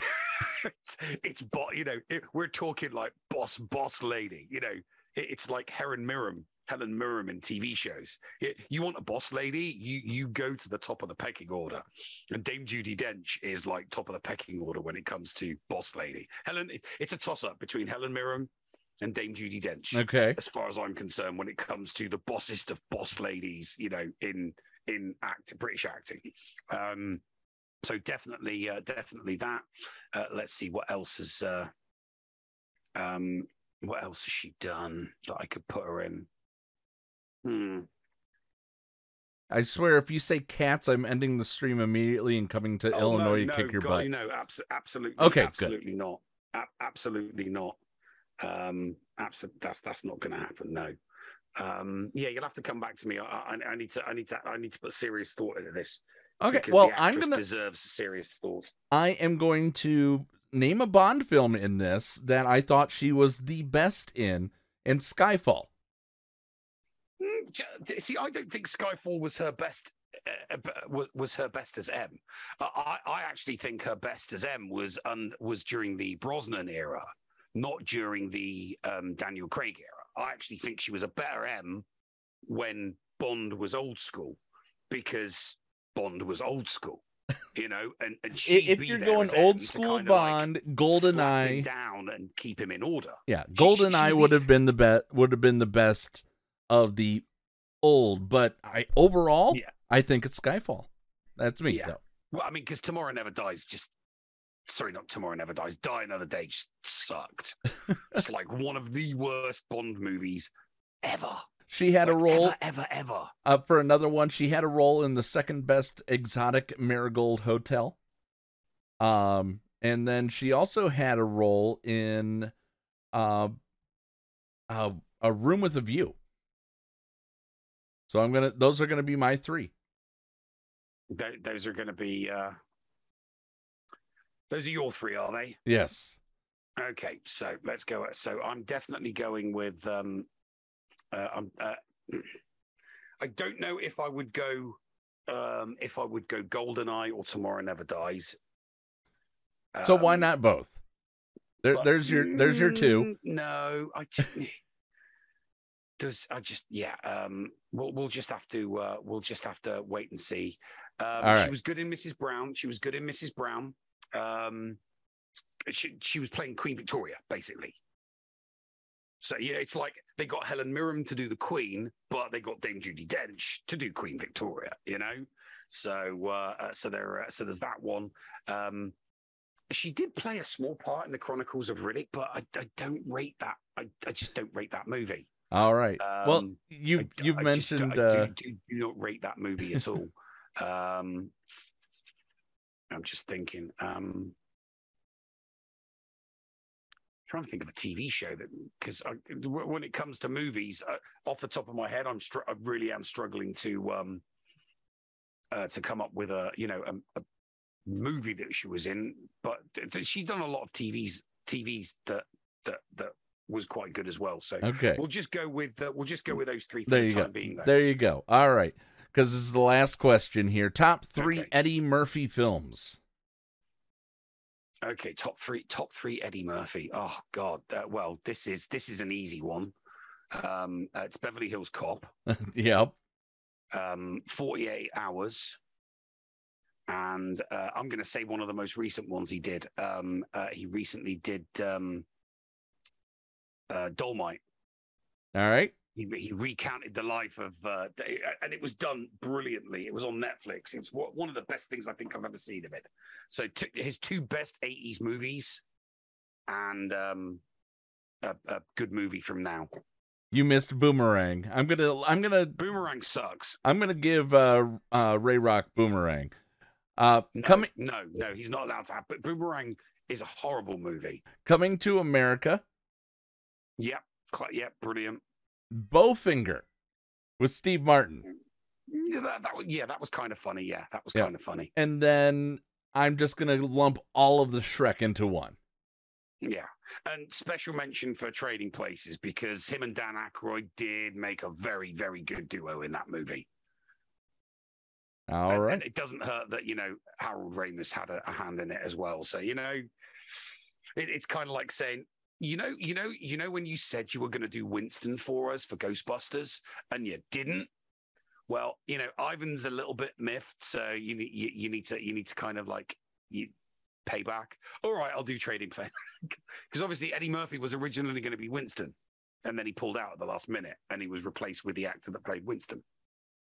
All right, and by the way, we're going to give a SNL honorable mention, especially because of Gumby, Mr. Robinson's Neighborhood, Buckwheat. Here's a fun fact about Eddie Murphy's portrayal of Mr. Robinson. The actual Fred Rogers came to him and told him to stop it. So that's a little fun fact there. What do you got coming up on the channel this weekend, Neil? Probably some Runes of Magic, because there's an XP boost event going on at the moment. So I want to do some XP farming. I've already got my main up to level 57, and I'm trying to get my other class, which is priest, up to 55. Because then, we could have some real fun in the guild. I could start taking people to do instances for really, really good gear. All right. And then over on Vault 37 Studios, it is coming next week. Fortnite Escape Room. We're going to try to get all those in between when I'm working. We would love to have you join us at Vault 37 Studios on Twitch. So, that being said, any final words before I wrap it up here, Neil? No, we're good to go. Let's have a fun weekend. Let's definitely have a fun weekend. Congratulations to my friend Amanda marrying her girlfriend Melissa. I will be there this weekend as her man of honor, Neil. Not maid of honor. I'll be the man of honor. So you should totally do a Matt Stone and Trey Parker. Like when they turned up to the Oscars wearing dresses. They turned up to the Oscars wearing like Dolce & Gabbana and Versace dresses. Okay. And everyone's like, why are you wearing dresses? And they just completely ignored it. They were like, they didn't accept the premise that they were wearing dresses. I'm going to admit something that probably is going to be used against me. Who gives a crap these days anyway? Because I'm happy with how I've lived my life. She is the reason and the only reason that I've ever worn a dress. She beat me in pool and I had to wear a dress. There you go. I had to go to the mall wearing her favorite dress because she beat me at pool. So she beat you at pool. Yeah. Yep. Well, that's the way it works. That's the way bets happen. Yeah. So, ladies and gentlemen, thank you so much for a wonderful, wonderful week. We hope to see you next week. The announcement that we're making is that starting in November, the Escape Podcast will be going to a bi-weekly show.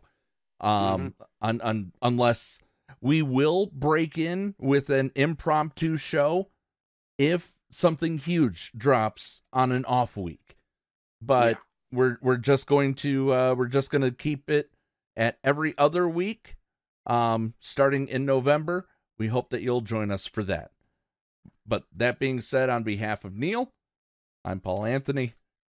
Thank you for watching. Be nice to each other, damn it. Neil? Push the button. Don't mind if I do. What's going on? Where the hell are we? Paris? Thank you for pressing the self-destruct button. Attention! This is Colonel Sanders in forward command. Abandon ship! Abandon ship! All proceed to escape pods. Close down the circuits. Evacuate the city. Self-destruct mechanism has been activated. Abandon ship! Where is it? Where is it? It's gonna be here. Out of order! Even in the future, nothing works. This ship will self-destruct in exactly 10 seconds. Counting down. 10, 9, 8, 6. 6! What happened to 7? Just kidding. 3, 2, 1. Have a nice day. Thank you.